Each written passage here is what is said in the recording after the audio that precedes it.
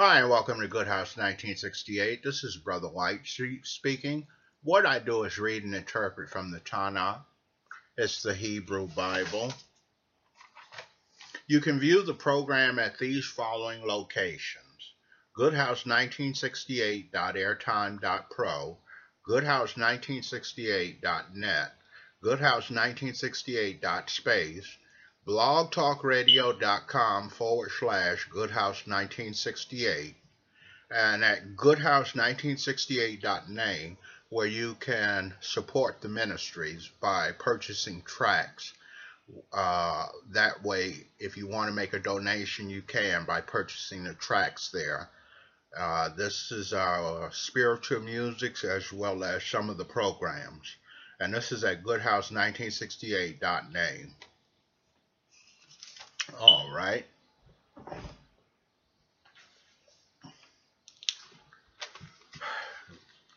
Good, I petition you that you open the eyes of the brothers and sisters. Let them know the mysteries of the Bible, the secrets of the Bible.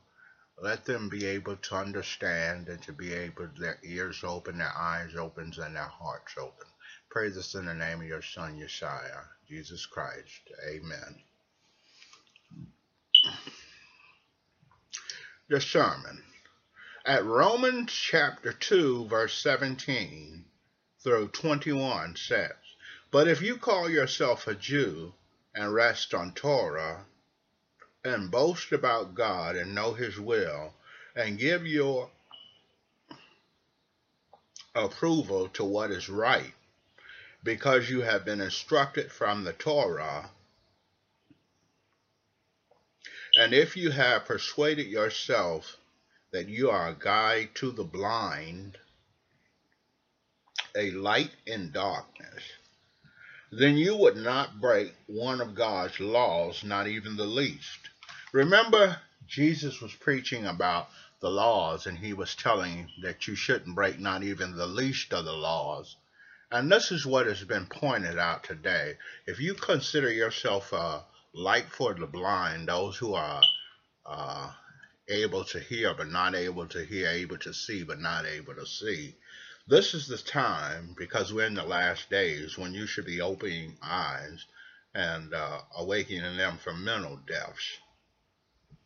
All right. At Acts chapter 8, verse 30 through 31 says, "As Philip ran up, he heard the Ethiopian reading from Yeshayahu, the prophet. 'You understand what you're reading?' he asked. 'How can I,' he said, 'unless someone explains it to me?' This Philip was sent by an angel of God, which shows that if you truly seek the truth of the Scriptures and pray for guidance, the truth shall be found and guidance sent to you. So, if we pray for the truth and guidance, it will be sent to us. If you go to the Lord and close the door behind you, go in your room, and get on your hands and knees and pray and petition Him for guidance and deliverance, understanding of the Scriptures, He will answer your prayer. But be sincere in heart and stay that way throughout your learning process. At Acts chapter 1, verse 16 through 17 says, "Brothers, the Rauch Hakodesh, or Holy Spirit, spoke in advance through David about Judah, and these words of the Tanakh had to be fulfilled. He was a guide for those who arrested Yeshua, or Jesus Christ. He was one of us, or one of the 12 apostles, and had been assigned a part in our work."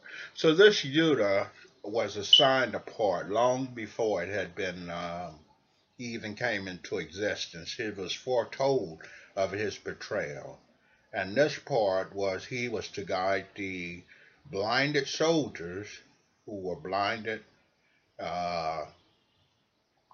spiritually to Jesus Christ so they could arrest him. Judas was the guide to the soldiers that arrested Yeshua. He played a role in the prophecy or work, the work being fulfilled by guiding them to Yeshua. He was a guide for the devils, or a guide for the devil. So this is what Judah, his role, or Judas Iscariot's role, was that he played in the ministries. He was a guide for the devil to have Jesus Christ killed and crucified on the stake. All right, that is it for my ministry. So we could be a guide in many forms and fashions, but you want to be a guide to those who are in darkness. If you're a true Christian or a true believer, if you believe in the new kingdom, if you believe in Jesus Christ that he died on the cross for your sins, you want to be a guide in the light, and you want to be a light in the darkness. All right.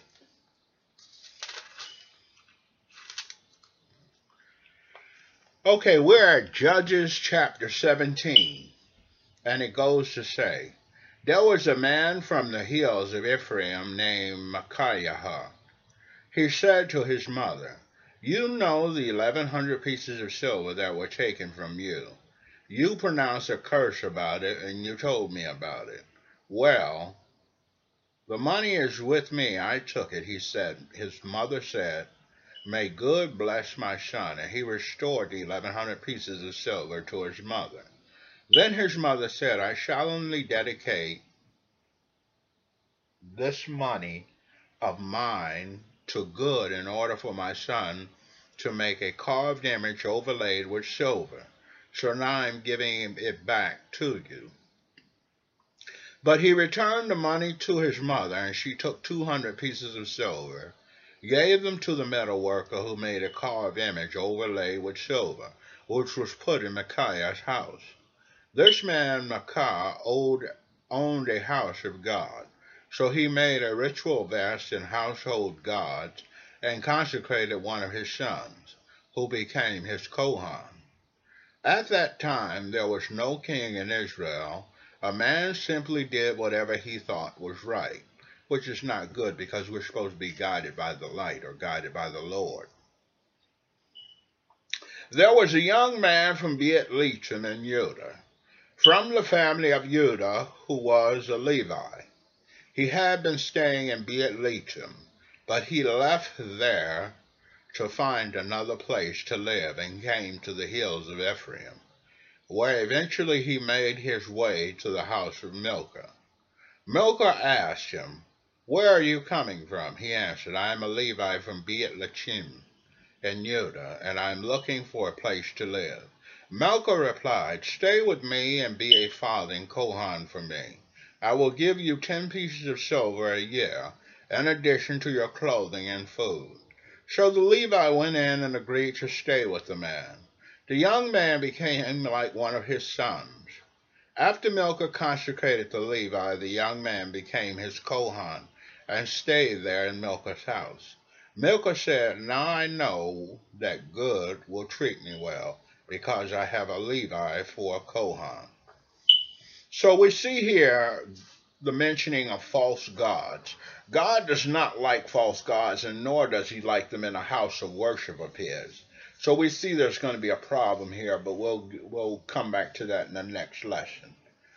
So what we've learned here is that we don't want to make a god for ourselves, a carved image, and we don't want to make carved images for other people, or put another person as our high priest who is unrighteous and not worthy of such a title. All right. Now going to the vocabulary lesson. Remember, you need to know the Hebrew language in order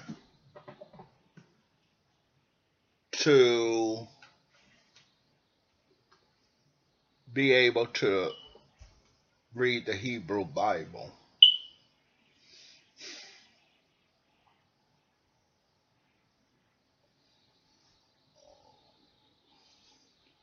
Our first word is alumat, type in Lower Galilee. Our next word is alutyut, cost. Our next word is aluva, miserable, worthless. Our next word is aluva nefes, 2000. Our next word is hakanat, composition. Our next word is halshanat, denunciation. Our next word is alternativa, and it means alternative. Our next word is havaat. It means loan. Our next word is altazakin. It means old, worn out, secondhand clothing. Our next word is halvayat, funeral. Our next word is halve, if only I wish it were. Our next word is amharetz, and it means native population. Our next word is Am Yisrael. It means Jewish people. Our next word is Agadat Atam. It means folktale. Our next word is Atzeret Rat Am. It means mass assembly. Our next word is Bet Batayam. It means community center. Our next word is Dalatahaham. It means the poor classes. Our next word is kovolam, in front of everyone publicly. Our next word is kovo amviada, in front of everyone publicly. Our next word is rukadei am. It means folk dances. Our next word is sharam. It means folk song. Our next word is zimaram. It means folk song. Our next word is amahat. It means middle finger. Our next word is hamata iti. It means roared.